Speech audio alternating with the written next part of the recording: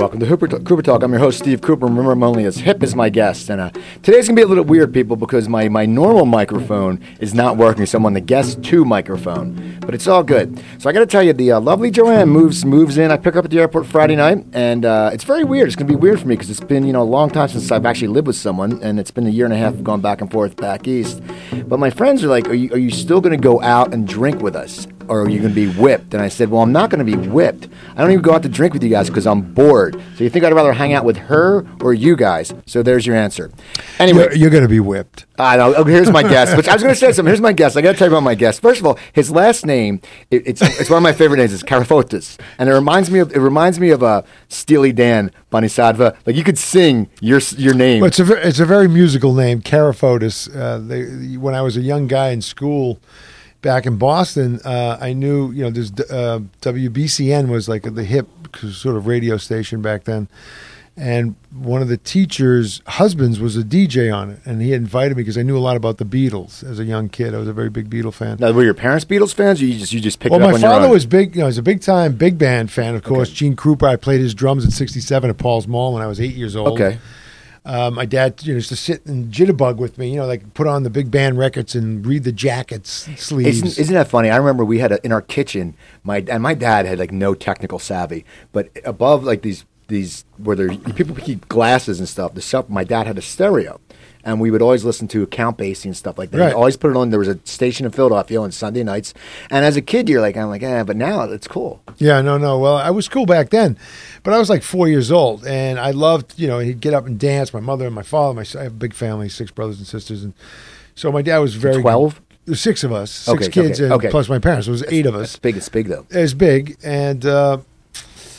and so, this is what we used to do. It was a very, very, Greek family, excitable family, a lot of emotion. There was a lot of, parties going on, a lot of children, a lot of crying, a lot of, breakages of bottles and things happening.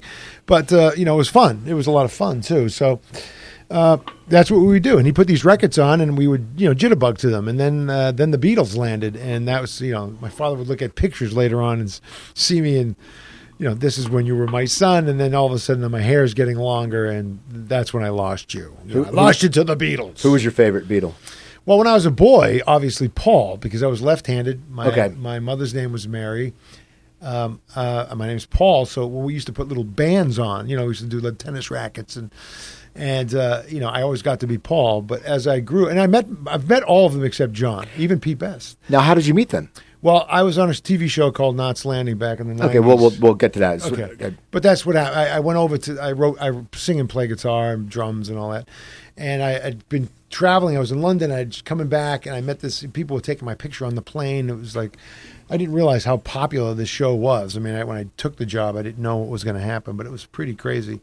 And on the plane coming back, back in those days when they had big planes, you could smoke, and I'd have a drink, and I'd go back the back of the plane, stand there and smoke a cigarette to kind of get a little peace of mind. And this gentleman came back, he was English, and he said, "Who are you? What's all you doing? There's people taking your photos." And I told him, and next thing you know is, we hanging out, get off the plane with his family. They're staying at the St. James Club in Hollywood, and I was a member. We get to be friendly. I give a tape to his wife who works at Capitol Radio. She loves the music, flies me over to meet all these people, takes me to this Northrop Robbins luncheon, which Paul McCartney was the guest of honor. Okay. And I had met George Martin the 5 days before at the St. James Club, and suddenly I'm getting out of my car in front of the hotel, and there's George Martin. I'm going, I had no idea Paul McCartney was going to be there. And, then I ended up meeting him and winning a contest when I was at the thing. It was crazy. I mean, it was one of these great moments in my life. And I remember calling my dad, from the hotel lobby as McCartney's coming down. He was leaving. Now, I'd drunk, drinking, we're crazy, and people kept saying, "Get up and go over and say hello." Sitting 2 tables from him, and I'm saying, "It's Paul McCartney. You don't understand." I know. You can't just go and say, "Hey, Paul, how you doing?" I'm not landing. Hey, how you doing? But the funny thing is, I've met all these Hollywood people. I was in Hollywood for 10 years. But it's McCartney. And I've been with everybody and hung out and didn't bother me. But Paul McCartney walks in the room. I got tears in my eyes. I'm crying like a little kid, like I'm 4 years old again, and watching the Ed Sullivan Show. And it was hard for people to. But I called my dad, and this is how great my father was. I said, I'm sitting having lunch with Paul McCartney. And my father goes, did he ask you for your autograph? Which took me right back down to earth there. But it was funny. It was a great time. And then I subsequently went to his house 2 years later. In Peasmarch, and I was at his daughter's 25th birthday party. Wow. Yeah, and then I met George. I was very close with Harry Nielsen. Okay. And so Harry, I remember the album Nielsen Schmielsen. Everyone remembers that. Anyone who's over 45 I sang my balls off for you. Well, Harry and I were really great friends. How'd you meet him? At the St. James Club. I got him a tape of Ringo's birthday was coming up, and we were drinking at the bar, and he said, "My friend, it's Christmas, and or his birthday." And he said, "I got to get him something for his birthday." And I said, "Hey, I got this tape of all these drummers, all this Buddy Rich yelling at his band and all this." He said, "You kidding? Can you give me the tape?" So I make a copy, and I gave him a tape, and I never got the tape back. And I was like, I kind of called him out. Right. And, where's my tape, yeah, man? and he came. I was having lunch with somebody else, and he walked into the restaurant, and he said, "Oh, there he is. Oh, yeah, bothering me about the friggin' tape." And I stood up and I said, "You're a little too old to be boxing. Right. I did you the favor, okay? Give me the tape back." And that broke that wall down. We became fast pals. See, that's cool. That's very cool. So, and you never thought, you're from Boston. Yes. Now, it seems like your family was fun. You listen to music, but was there an influence while you went into acting, or was there anything? I mean, it was so much around, because it sounds like a very fun My mother was atmosphere. My mother was a music teacher at the. She didn't work for a long period of time. When the sixth child came, my father was a bartender, so she had to go back to work. So she was a music teacher, and there was always music in my house. My father loved big band. My mother was more or less a jazz kind of pianist. She was a teacher of music. She went back to high school teaching music.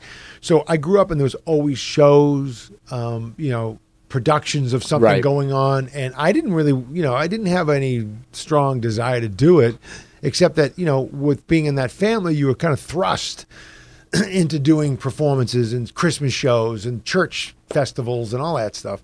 And then, of course, junior high school rolled around, and that was when it changed, because in junior high school, I got the lead in a play. And what was the play? Do you remember? It was. It seems like everyone remembers that first play. No, I will. It'll come to me. It was. But so you got the lead. Yeah, I got the lead in the play, which was shocking, and because I went there to make fun of everybody getting up on stage, really, and I was laughing and making sounds, and the teacher, Mrs. Ferrari, she spun around and said, "You get up on stage," and I said, "Me?" And she goes, "Yeah, that's right, you." And I got up on stage, and I had watched what they were doing and what she was giving them direction: stage left, backstage, front stage, right stage, center. I learned it just by watching and kind of making fun of everybody. I got up there and did all the things she asked me to do. Then I read, and then next it was posted that I got the lead in the play. People must have hated you. The kids in the other class must have been like, "What's with him, man? He gets the lead. He's never acted, and he comes in and takes it." I acted but you were joking. You were making a big goof of it. Well, but I wanted to do it. I mean, obviously, there was a reason why I went and to make fun. We're around the same age, so you know what? Those guys back then, actors like in my high school, we had a great. They all were leg warmers, and they were very. You were gay. There's something wrong with you. Exactly, and that's what. But I was in baseball and I played hockey. That's why they probably hated you. Yeah, well, no. What happened was, and I'll tell you the first thing. Two things happened. I got on stage and I uttered my first line, and 500 kids cracked up. So immediately, that response, that flood coming back at you, filled me with warmth. I was loving that. And then all the guys who were because I was not very tall or big, but I was a good ball player. And all the girls, like the big blonde captain of the team and all that stuff. So, but once I was on stage, all their girlfriends were calling my house. See that? Because you were multitasking. Yes! You were an athlete and you were talented. That's right. So I quit baseball. You're like, how I said, "Oh yeah." I got into a band. I got into a band actually, but it was only in my senior year in high school. What did you play?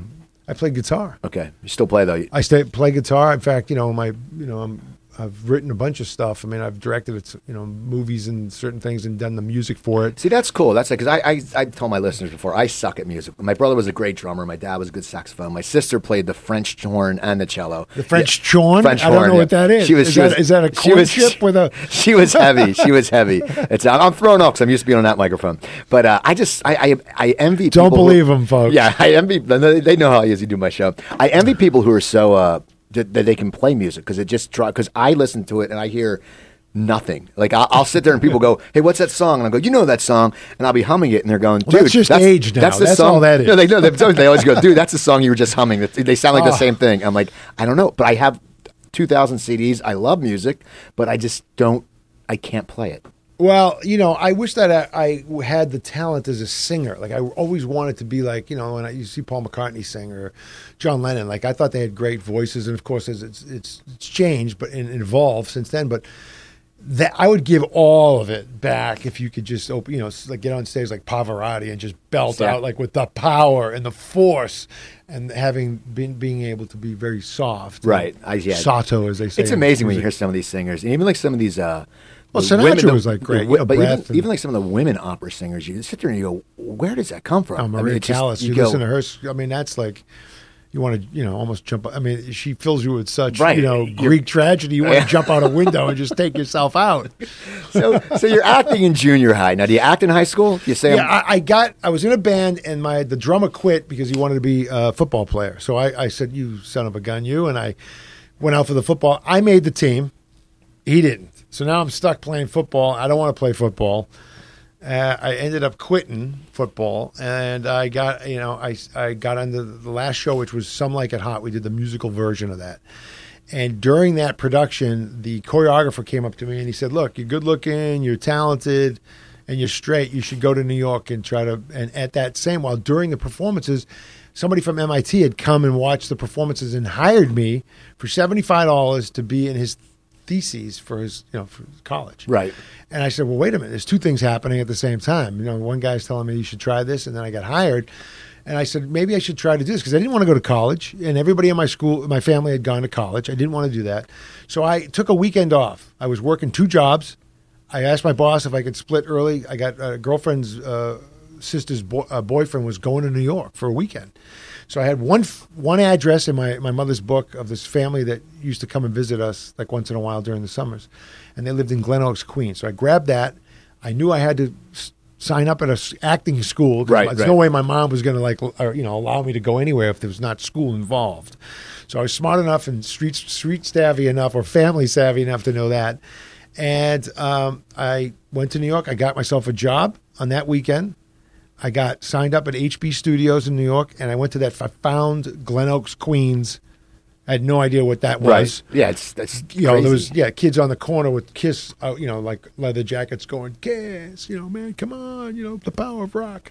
And I knock on this door, and the woman opens the door, and I say, look, I'm going to study acting. I know you guys don't know me, you know my mom, but I'll sleep on the floor. I'll pay your rent.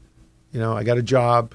I didn't know I was working at Cy Sims at Park Street, the last stop in Manhattan. Okay. I'm at Glen Oaks, Queens. That's, I'm up at 4:45 every morning to take 2 buses, 2 trains to get to work at 8 o'clock. It was crazy. And I was 18 years old. So you did it. So I did it. You started acting in the city. Yeah, I was studying acting. I started knocking on doors like everybody does.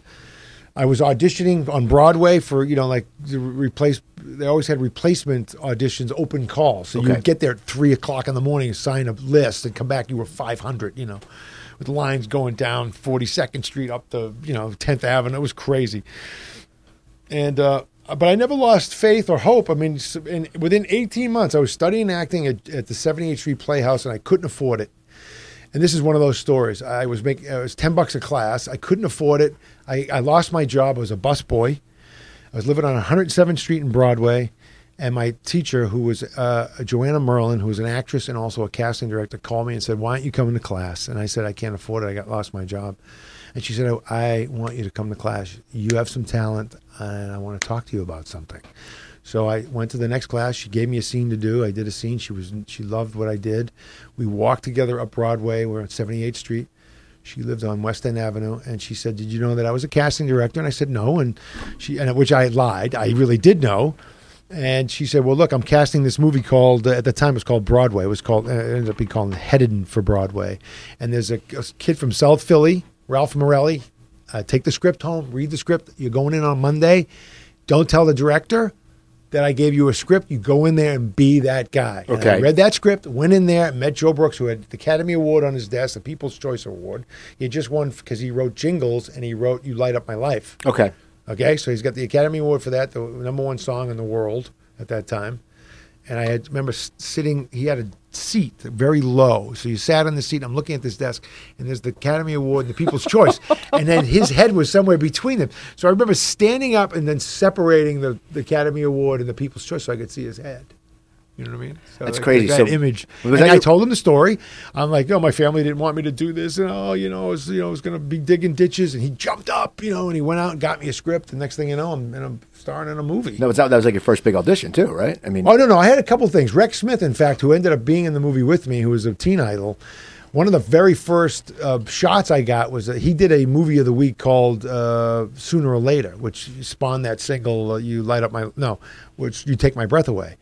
And I had 5 or 6 auditions for that. I almost became the drummer in his band in that movie of the week. And then a year later, I get a starring role, and we end up in a film together.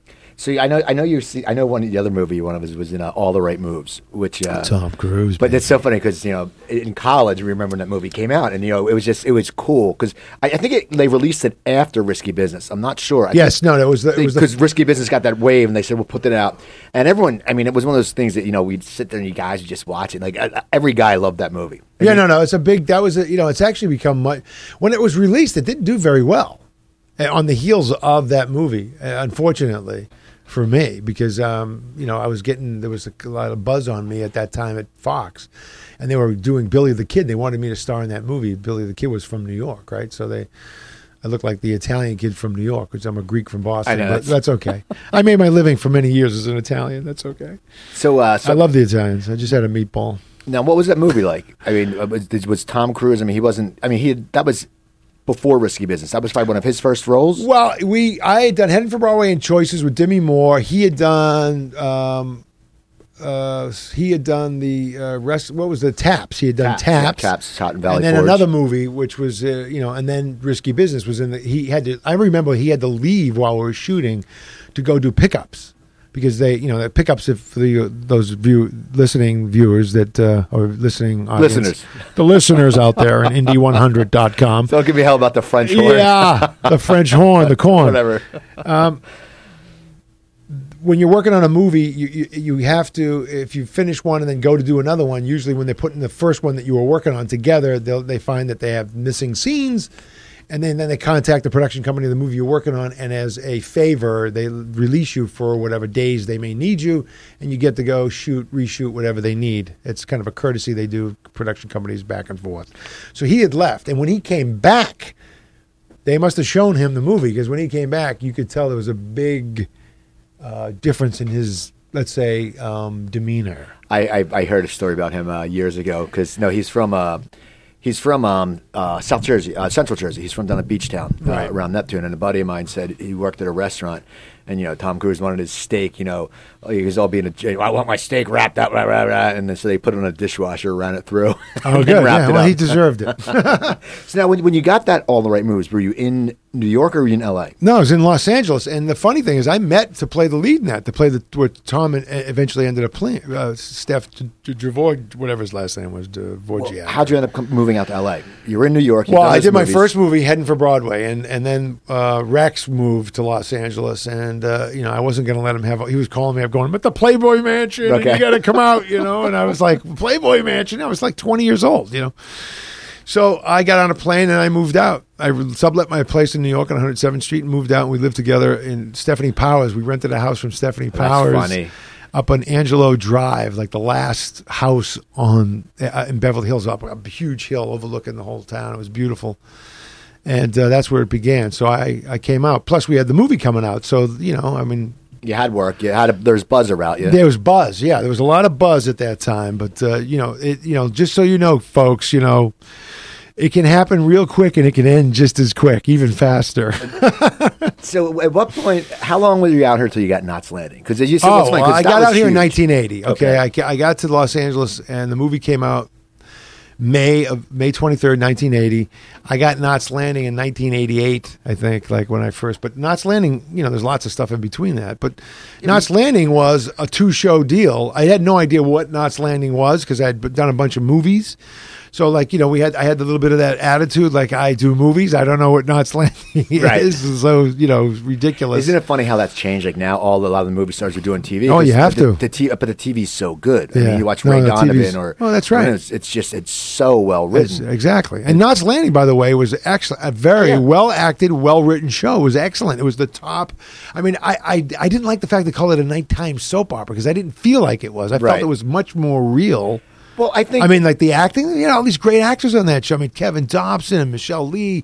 He had, what's his name? Bill Devane. Yeah, but I think it was just filled with, I think they called it the late night soap opera just because it would get the people to watch. I mean, well, here's the thing. I'll tell you about this, which was shocking. When I appeared on that show, like it was as crazy as fame you could ever imagine. Like, in the shower working out at the gym, another pair of feet. Suddenly I'm looking down and there's a guy. They're going, do you love her? I'm like, what are you talking about? Like asking me questions about the show. I'm going, wait a minute, out of context. I'm in the shower at the gym. He goes, my wife has to know. She's killing me. I tell her, you come to this gym. Oh my God, you got to. I said, can I finish, washing the boys and we'll talk about it later? And like stuff like that, like crossing Sunset Boulevard and like, somebody from the, Vikings, like football team, stopping the car, getting out, picking me up. My wife wants to meet you, and grabbing me, taking me with him to a bar, to the Rainbow. You know what I'm saying? It's like, it was that kind of stuff. And people getting out of malls, like I go shopping and, that's when you knew, like, because now think about this. At that time, ABC, NBC, CBS. That was it. Right. And I know in Philly we had a few VHS, but no one watched it. No. There's 3 networks, and so the shows were right. So giant. Knots Landing was the 10th season. I did that show. I came on in the 10th season. It's already had their following. But it was number 17 in the ratings, getting 27 million people watching it. So today, that was at the peak of right. What's the show? America's Got Talent or whatever it is. With Bob Saget. Well, no.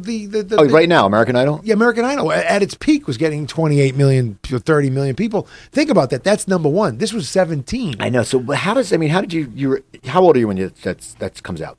28. Okay, now you have some, people probably had some recognizing from different bits and parts, but now it's like rock star status. I mean, it Beatles. Is. I got my little dream, right. But being chased around by the girls because I was on TV. But did it just? What's like one of the weirdest things that ever happened to you? Because everyone has great weird stories when people recognize it. Anything just like a bizarre thing that someone happened. I came out of a hotel in Hawaii. And I was feeling my oats, pretty recognizable at the time. And these people came up, they were approaching me with trepidation, and they're like at the cameras and they're like, can you, and they're like, would you just take can you take, and I'm saying, sure, like you want to take a picture. They go, no. Would you take a picture of us? So that was one of those double reverses. But, I don't know. It was, it was all great. I mean, I enjoyed every aspect of it. I might have overdone it probably, drinking, like that aspect of it got a little out of control. Well, they say back then, man, if you were in a hit series, anywhere you go, you drink it for free. Yeah, that's right. I mean, it's like everything. I used to wait tables for Planet Hollywood, and there would be like Gary Coleman would come in and they comp him all the time. My first TV show. But okay, Different Strokes. I love that because So who else? I think Robert Romanus was on Different Strokes. I'm sure he was. And and he played like Gooch or some weird. Well, I was the Vooch in All the Right Moves, so I'm sure he did. I mean, in fact, I coach my son's Little League team right now, and one of the commissioner of the Little League team. He's a big fan of All the Right Moves, and he was, and I went. Can you imagine? We have drafting 6-year-olds. Right. We have a draft, and I got to sit there and I had to evaluate them one day, and then go draft kids. And I'm sitting there, and the guy keeps calling me the Gooch, and I said, "No, it's not the Gooch. It's the Vooch." He goes, "Yeah, well, I call you the Gooch," and I go, "Not for long." Exactly. So you're doing all this. You're working. You have the big. Everyone recognizes you. Right. Now, Knots Landing ends. Yeah. Now that was my father died. My father got sick with pancreatic cancer, and he died. And that was he was my cheerleader. I was very, very close with my father. He used to come out quite a bit with my mom. My sisters, my brother, whatever. I'd fly everybody out different times. We had a great. It was a very close family. And my dad got pancreatic cancer, and it was a nightmare. And I was not good. They were not in a very good place emotionally, mentally, any of that. And then he died. And when he died, it was off the show. It was and then there was this void happened, and I was drinking. I was crazy. I was out of control, really. And that was the beginning of the getting a little too crazy and not knowing, not having your anchor. We all need somebody. We all need people, mentors, or people that you're close with that can guide you and help you. Not that my father could guide me because he was a bartender. He didn't know what the Hollywood scene was really like.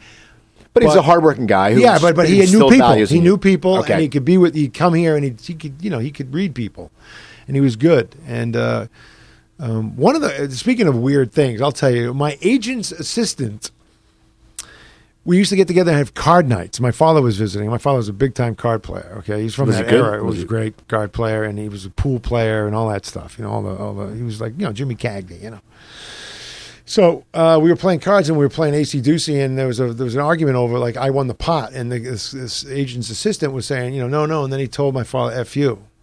Gave him the FU, and I grabbed this guy, and my father, no, take it easy, no. And then, okay, he did it again. The second time, he said FU to my dad during the game. I'm saying, like, who's this kid? And right. This kid's my dad. Right. You know what I'm saying? It's like, he's if anything, even if you're right, you don't say respect. It's someone's father. It's someone's father. It's my dad. I've already told you now once. So he did it a third time, and I told him that, and I almost went after him the first time, and, it was like one of those, hey, everybody sit down and calm down and blah, blah, blah. And then the third time I said, I'm going to take you outside. We have to have a conversation. And I took him outside and gave him a beating. I just put a beating to him. I mean, I said, I don't know where you come from, what kind of upbringing you had, but that's 3 times now. Now it's shame on me. I mean, it's ridiculous. Right. But what happened? And what happened was, this guy ended up becoming like, his sister ended up casting, a show that I don't end up not getting. Right. And then later on, he's working for a manager that wants to sign me that, and he's the partner. He's like the junior partner. Years later, then they never signed me. So it does fall, silly things like that, if I could have back. And I remember my dad saying to me, what are you doing? This is your business. You can't do things like that. And it was justifiable anger, which I realized today. Totally. I was 28. I was drunk. I was drinking. You know what I mean? You don't think straight. And my father used to say, if you drink, you're going to do stupid things, and there you go. And that particular instance haunted me for a while. I mean, I took the guy to lunch and apologized, but all that stuff. But I mean, right away, I did that. I mean, I try to do the show him this is a gentleman. But the guy was being a dick. Yeah, and he was a dick, and he is a dick. Right. So that's just like, I mean, anyone I know would sit there and go, wait, you called this guy, you said F you to this guy's dad twice. Well, you deserve to get your ass kicked. Yeah, no, that's what I figured. But I mean, it's still not, there are other ways to skin a cat. Getting somebody, trying to put the hurt on somebody now to me is, although you want to, like ex-wives or something. Yeah, I look at me, I can't hit anyone. I mean, I don't. It's like I'm completely the opposite. I have a 6-year-old son, that's taking Taekwondo because I can see in schools, and I write children's books now. Right. And in the children's books, it's always about being helpful, loving, and kind, and loyalty to friends. That's the theme of the Charlie Bubbles series, right? The Adventures of Charlie Bubbles. Charlie Bubbles to Smartsville. It's the new book that just came out. I go around the country donating books. I have celebrities that purchase the books. They get behind the cause because they love the theme, they love the story, the message. I saw on your website Gandolfini.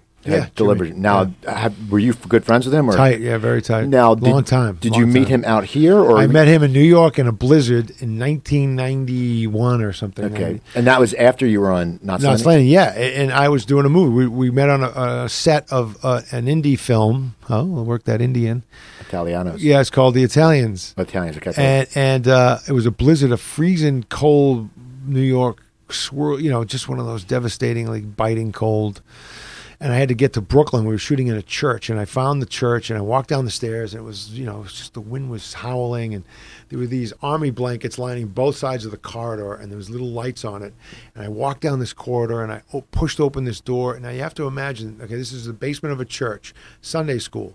There's this hulking, big man. Right. Sitting in a little Sunday school chair with a long gray duster on.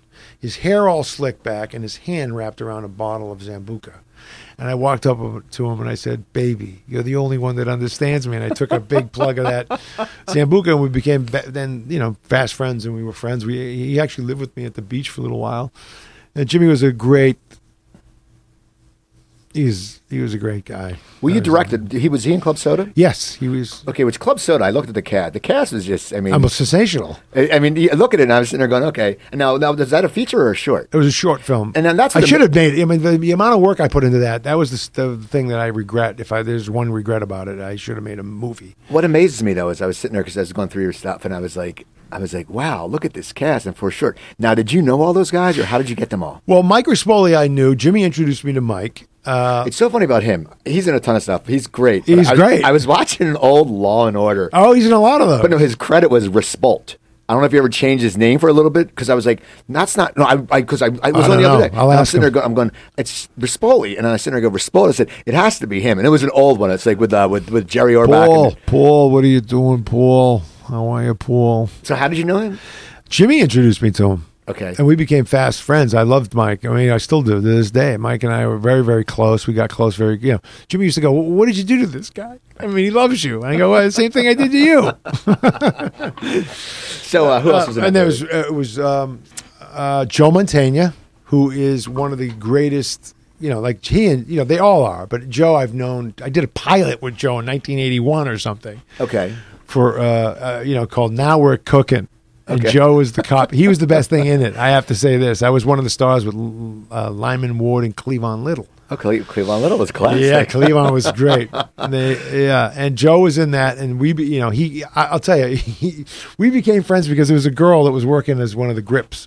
And she kept coming around to, where I was, sitting with Joe and with Kibitzen and sharing stories. And, I was just a kid. I was like 21 or 22 or something. And she kept showing up every day. She'd be over sweeping around us. And I'd stop and I'd look at her and say, can we help you? And by the end of the week, she's over there sweeping like at my feet again. And I just looked up at her and said, "You want it real bad now, don't you?" And Joe fell off his chair. Joe fell off his chair. And that was it. That was like, we were pals. And he is one of the great guys. He just truly is. How did you tell these guys I'm doing this movie? And you wrote it, right? I wrote it. I produced it. I wrote the music for it. Yeah. What's it about? It's about a boy from Boston who goes to New York to become an actor. Okay. And what happens is, it's a true story. I worked at this bar in Manhattan called the Abbey Pub, and I was a busboy there. That's the job I also got fired from before I got the movie, so it's all connected.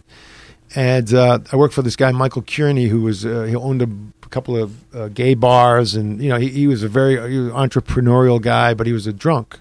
And he would walk around in a monk's habit, and, bless you, and just stumble down. It was just crazy. He was great. And he hired me. Only people from back east go, "It's great." Like everyone else would go, "What the?" That's why people would be like, it's like if you see a guy with a skipper's hat walking around drinking, you're like, "That's awesome." That's just great. No, and he'd sit at the bar with his little, with his beard, and he'd look at himself in the mirror, pulling at his beard, going, "Why do you want to be an actor? Come on, look at this guy. Look at Joe. He's been with me 20 years. Look at, he's got a career." And looking at Joe, and he's like, he's like stooped over. He's like, smoking 5 cigarettes at once. And I'm saying, I don't want to be Joe. Anyway, so Mike was great. So he, what happened was they put a hole in the ceiling, came in through the ceiling. Now, how crazy Mike Kearney was, he would come in late at night, whacked, and tell me that, take the money to get the cash register. And he'd put it places around the restaurant. Okay. So they come in. They rip a hole in the ceiling, they come in, and he thinks it's me. "Where's the money? What'd you do with the money? You robbed me." I go, "What are you talking about?" And he goes, "You robbed me." He goes, "No." He goes, "You came in, you know how to get in here." I said, "You think I put a hole in the ceiling? I got to get, I said, "Really?" He goes, "Yeah." He goes, "Where's the money?" So I said, "Mike, you're crazy. You put it in the ice chest. Look in the ice chest." And he goes to the ice chest, and there's the money's in the ice chest, So I wrote a story based on those events that that this kid goes to Boston. He from Boston to New York, and he meets these, a drug dealer, a bartender, and a cab driver, and these become the kind of they're his mentors. They all see a part of their misplayed youth in him. Okay. And they all love him, and they all try to help him in their own ways, whether it's good or bad. And James Gandolfini plays. We shot it actually in Los Angeles, double for New York, which was at on 6th Street at Molly Malone's. Okay. And Molly Malone's has all these paintings on the wall. Right. So what I did was we made a painting of Jim and put it on the wall, and the kid robs the joint. And when he comes through, it's a thunder lightning storm, and through the lightning, he gets hit when he lands comes through the ceiling, and the jukebox kicks on, and it's Hocus Pocus. That's the tune that's playing. All right. It's Hocus Pocus. I wrote, "You're out of focus. You're in. You're out. You're out. You're in." And there's no shortcuts, young man. You got to do the job right. So. And on the wall is Gandolfini, and the electrical current goes from the kid into Jim, and Jim becomes the ghost. Okay. Who tries to guide him. Okay. So now, when did you get good reaction from that, or? Well, we did. We went out. So. We went. It was. I was a one man band, and unfortunately, I didn't. Let people come in and try to help me. I was trying to get it. Into as many hands as I could. We won a bunch of. We won a lot of awards. Best shorts and all those, dramatic shorts. And I tried to extend this into a movie. I wrote a screenplay about it, and, we had discussions, and then, it just never happened. I was tired, to tell you the truth. And my wife was pregnant, and my son was born all in the same time. So I'm trying to get the movie out. I'm going on the road, going to New Jersey, going to Seattle, going to Boston, with the Club Soda movie. And suddenly I got a child now. And she's got to go back to work because, what's going to happen here, So she goes back to work, and I finished writing the script, but, I didn't. I did another short. They wanted me for Steven Spielberg's show that followed, what's the show? Was it Amazing Stories? Was that no? It was The Next Great Director, which was Okay. going to follow on Sunday nights on Fox. The Find the Talent show, American Idol. American Idol, right? Exactly. So I didn't want to do that because they wanted to follow us with cameras, and my wife was pregnant, and they wanted to come to the house, and then you had to go leave her and live on the lot for Right. And they got cameras up your yin yang, and they're filming you going in the bathroom, and they're talking and on the phone conversations, and they can cut that any which way they want. And they wanted me to give up my rights as an actor, SAG, and You're I like, said no. no. I said, what do you mean? I'm an actor. That's what I do. I mean, And I gotta go off subject right here, which is just funny because it's I had a guest who it turns out you've heard of 6 Degrees of Kevin Bacon. Well, Sure. I have 3 degrees of Patrick O'Sullivan, and now Patrick? yeah, he was on because I was joking. He goes, No, what he are you doing? Yeah, because it's funny because I know, and the funny thing is also he got me Lily Holloman, who was at your friends or. What do you mean? You mean for Walken, the Walken show? No. She was in a movie with you. It was At Your Friends or something like that. Oh, your friends. Your friends, yeah. But Christopher, because I always talk to Patrick, and he goes, "Who's on this week?" And I always go, "You always get a shout out." I said, "It seems like there's always a connection or something." And I go, "Okay." I said, "I'm sure you don't," because my next guest is Mindy Sterling. I said, "I'm sure you don't know Mindy Sterling. I'm sure you don't know Paul Carafoti." And he goes, "Oh yeah, he was in All About Walking." Yeah. And I'm like, and I told him, I said, "You know what? Now there you go, Patrick. There's your obligatory Patrick O'Sullivan plug." Yeah, Pat. Well, I want to say Pat he's done a great job over the years and developed that show, and the show's gotten better and better and better. And I have the one great story that really kind of gets under his skin. Yeah, I want to hear it because then if he's listening, listen. I'm up at ICM, and I'm talking to my buddy Paul Hook, who's one of the partners up there, right? So I'm doing, come here. I'm doing like Walken for him, and he's going, "Oh my God, let's go upstairs," because Walken's agent is at ICM. So I walk in there and I'm doing, "What are you doing? Get off the phone. The tattoos on your ass. Wow." And she goes, call Chrissy, get him on the phone. So they call Christopher Walken, and they put me on the phone, and I go, "Chris, what are you doing?" He goes, "That's very good." I said, "I'm in a show called All About Walken. It's all about you. We want you to come down and see the show. Bring your family, your agent, your whole family. There's no comps, Chris." And he goes, "That's really good. I like that, Paul. I live in New York, and I, da-da-da-da." And next thing you know, we're talking and we're chatting, and then he's "I promise if I come to Los Angeles, I'll come see the show." And I said, "Great." So, I had this conversation. I go back to, I'm doing the show, and I tell Patrick, and he's going, "I've been doing this show for 5 years, and you get to talk to Christopher Walken." I was like, "Wow, baby." It was great. That's just funny. Did you do a lot of stage?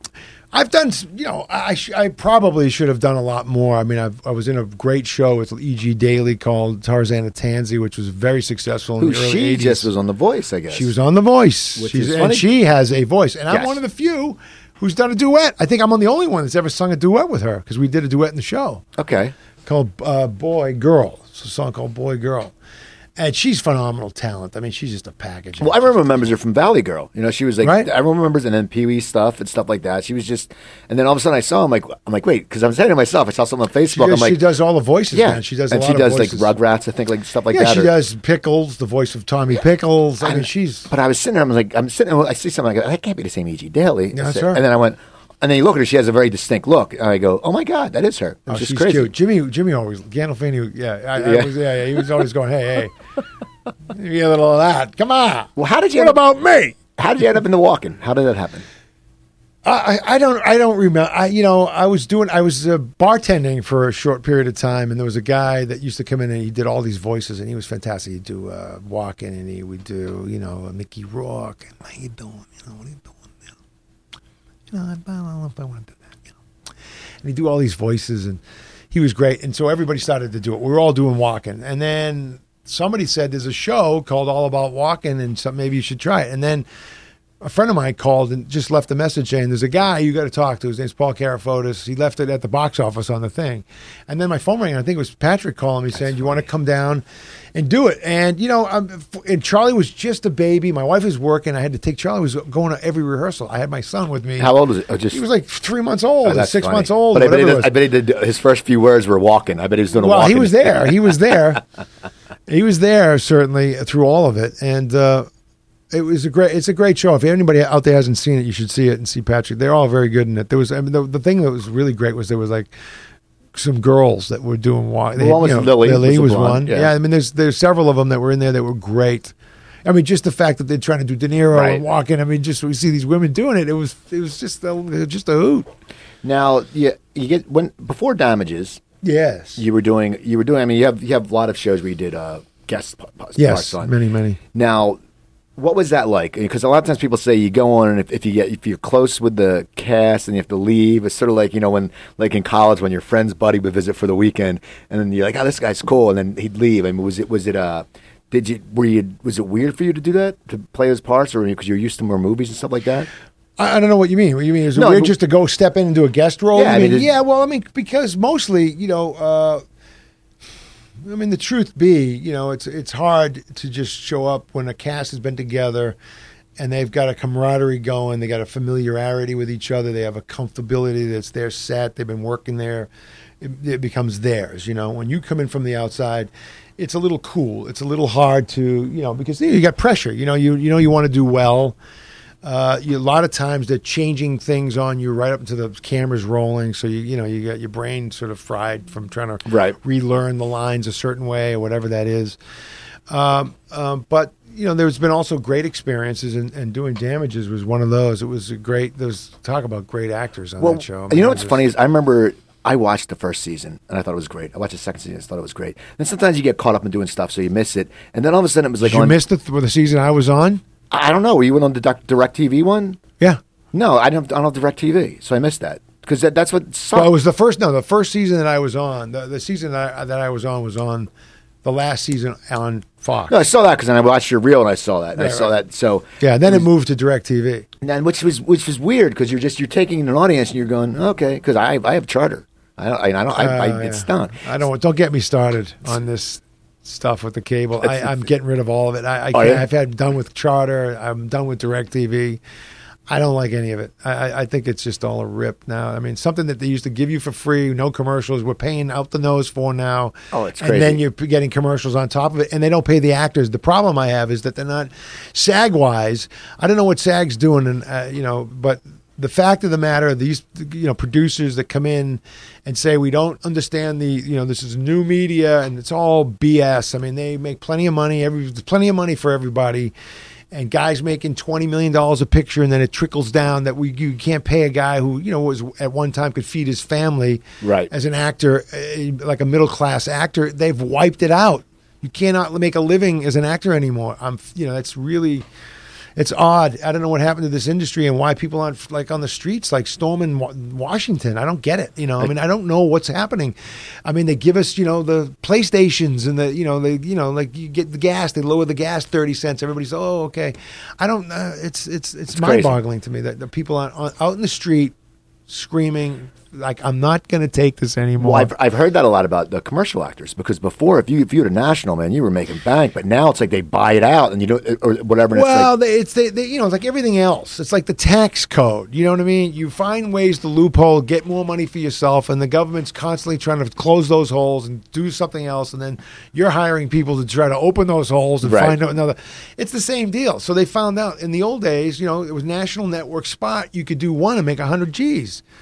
Well, the creatives get in there, all the accountants, the creative accountants get in there, and what do they find? They go, well, look at, New York's a major, Chicago's a major, and LA's a major. So if we just give them LA major and then put it around the surrounding places in Chicago, we don't have to pay them a national pay scale anymore. Okay. We can pay them one major market and some little, stipends for this and that. I mean, they've found ways to do it. Now it's the cable. Now you're getting payout a buyout for. It's horrible what's happened. You cannot make a living anymore as an actor unless you're really successful. Have you done commercials? I've done lots of commercials. What are some of your commercials you've done? Oh my God! Starting back, I mean, I was one of the snackers, for corn chips. Back to your corn chips. Kodak, 7-Up, Cokes.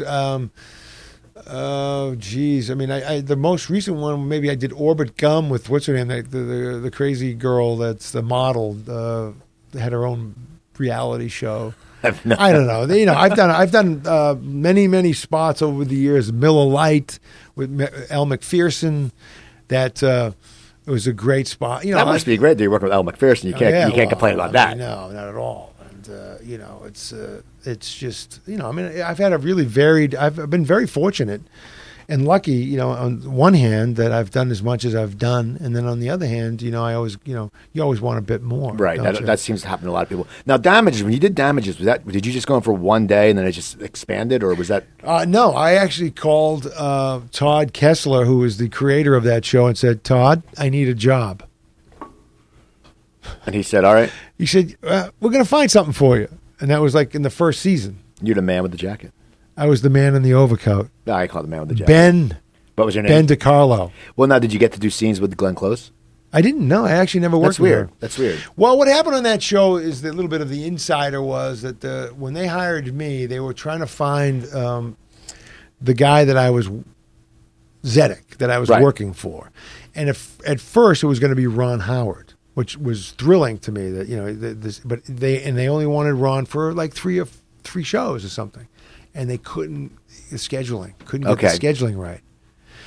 And that was like, I said, oh. And then they went from there to one of my favorite actors. And of course, I'm sounding like I have a bit of old, Alzheimer's? Yes, because I can't remember people's names, but he was in Midnight Run with De Niro. Grodin. So Grodin, and I thought, wow, that's going to be awesome. He's great. Right. But he didn't want to be. He's in politics. He doesn't want to be an actor anymore. Okay. Grodin's awesome. Then they go, the Uncle Junior. Which people, when I wear my hat, they say I look like a young Uncle Junior. Okay, you do. So, but here's the thing. I mean, Uncle Junior's in New York, and he could do all the shows, so you don't need me anymore. Right. Right? I mean, you don't need my character, really. Essentially, what it was they wanted to get like somebody like Ron Howard, and I would be the person always bringing the news of what's going on with Zedek, and you don't have to see Zedek. Like, he would be a guy that was a little bit more out of, like old school, doesn't show up to talk to anybody. He sends the man in the overcoat. Okay. He carries the message. Now, do people recognize you from that? Like, and I've had two people. You're mean, though. Are they, because no, that's not necessarily true. I saw in your reel where you're just shooting a guy. You're shooting him. Yeah. Well, in the end, I mean, you don't know what's going to happen. I know, but I'm just watching it going. I go, man, this guy's mean. I go, this Karafotis is mean. He's mean. No Bonnie Sadva. This is Karafotis. No, Karafotis. Set of Iraq. Karafotis was a dark, charming fellow. Okay, that's the way because when I worked with Uncle Junior, I always try to play the scenes as though I had such admiration and love for him. So any scenes you see me in with him, there's a different tone.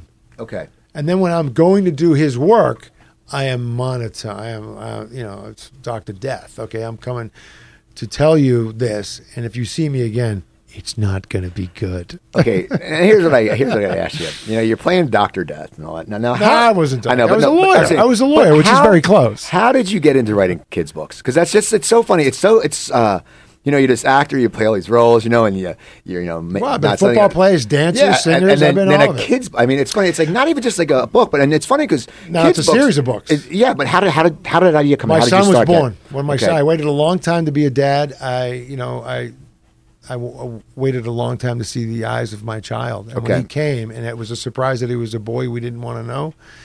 Did you want a boy? I wanted a healthy child. Right. Were you slaying maybe a little? Well, I mean, you always have that, like, I want the son, you know. Right. I mean, you do. But, I mean, I was happy, and my father's name was Charlie, and we decided to call the child Charlie, whether it was a boy or a girl. So we were out buying stuff that was for, like, kind of girlish. Okay. And some boyish stuff we didn't really know. Right. And when he spun out of came out of mom and spun around, and he had the little sputty there, he was like, oh, yeah, it's a boy. And I was so overjoyed, just as the whole experience of birth and what Emma had to go through for that. And, unfortunately, whatever. But I mean, we now, like, and then I was home with Charlie, and he was laying on my chest, and I'm feeding him the milk, and I'm changing his diapers, and I'm dad. I'm home. She went back to work. And he would lay on my chest, and I'd blow these bubbles off my tongue, these little tiny bubbles. And that's when he got like eyes lit up, bubbles. I don't know what happened to him. His tiny arms would grab at the bubbles. Isn't it weird? Kids have that fascination with bubbles. Even when you're little, like just when, like my, it's like my niece when she's like 2. Once they get that bubble thing, they'll just sit there for hours, going like this, and you're going, stop it! You're getting the apartment. Yeah, but he was he was like 6 months old or something. So, but then it came to me. The idea was planted. Charlie Bubbles. Okay. What would happen if this kid could blow a big enough bubble to get him in and out of trouble? He'd go on this magical mystery ride in a bubble. What would it be like? Who would he meet? What would happen to him? How would he be?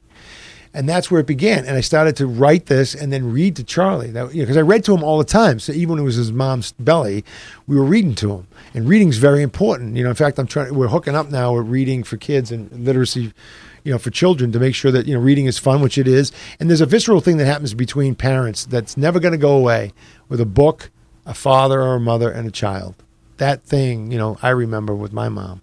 Well, how old's the character in the book? Well, because it took 5 years now to get that first book done. So you were telling him stories, and you were reading what you were writing to him. Right. But the stories about, Charlie, there's 2 bees show up, and one's honeybee and one's mean bee. And mean bee tries to burst his bubble. He gets afraid of the buzz. He blows this big bubble. Honeybee takes mean bee out the window, and off they go. But Charlie's now blown this big bubble, and a gust of wind comes, and the bubble goes out the window. Okay. And now he's on this thing. And he meets Polly. It's a squirrel. The squirrel's so afraid of the outside world. As you know, squirrels are fidgety and quick, and he hides inside a pumpkin shell, so we call him Polly Pumpkin. And that's his armor to face the world. And along the way, they meet a discarded teddy, an old teddy bear that the family doesn't want anymore because he has a hiccup problem. Okay. He hiccups and he's old. So this unlikely trio get together, and they're going to try to find Charlie's way home. And through this journey, Polly he becomes fearless, and Teddy becomes useful. And their loyalty between the 3 characters. And what happens to them, and they're fiercely loyal to one another. And now that's a loyalty, and the theme is to be helpful, loving, and kind. That's the thing. Now, when you do it, which is, it's first of all, it must so be. He was just to finish it. So that's so it took 5 years, right? Now Charlie was 5 years old when that book came out.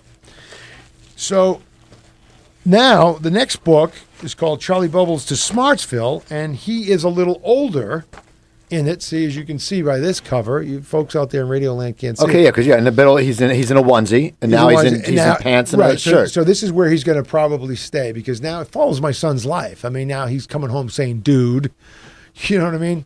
Whatever, dude. You know what I mean? So he's talking like this, and so this is a little bit more advanced in terms of story and what happens. And music is the theme in this one, because music is the thing. He's a bongo player, drums.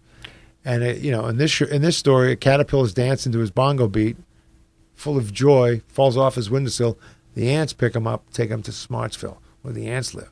And Charlie's got to find out where Smartsville is and go rescue his friend. Now, how do you decide? I mean, how do you, because you written one movie about that and all. When you write this, I mean, it's a matter of, you have to sit there, and I know you have a son, and he's young, but it's like it must be hard to actually figure out, what the characters. I mean, how'd you come up with a squirrel or a bear? Was just did something when you were younger, you had a bear, or you liked squirrels, or because was the process just an easy flow when you were writing it? The first one was not. The first one because, you got a kid in mind. So, that was hard to wrap your mind around writing a kid's story because there was a lot of machinations, a lot of different, writing is rewriting. Right. So I wrote the story and then Hollywood got involved and suddenly we're going to make a cartoon out of it. We're going to have a movie and we needed it. And I got Gandolfini and Joe Mantegna playing the voices and E.G. Daily and I'm, incorporating all my friends and then nothing happens and then you go away for a year and a half and then I think, wait a minute, I've written this thing, keep working on it, honing it, fine.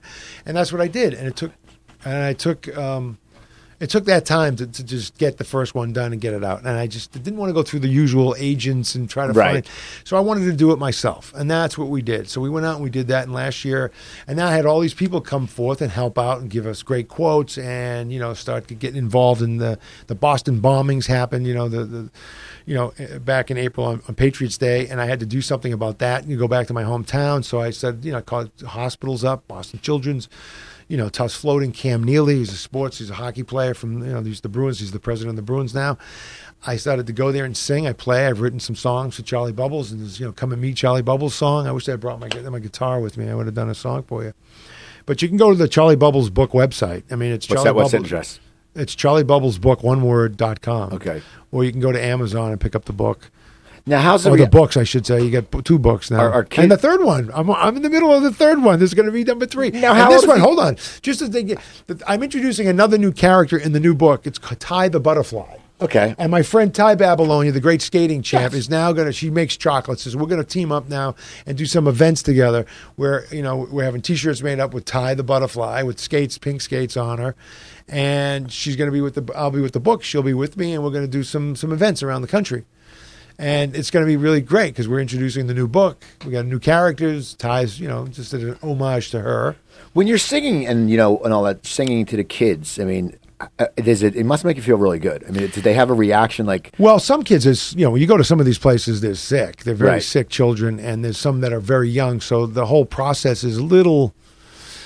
You know what I mean? You're trying to pump yourself and pump up to get through it because, you're not paying attention there. You can see they're poor things that, some of them.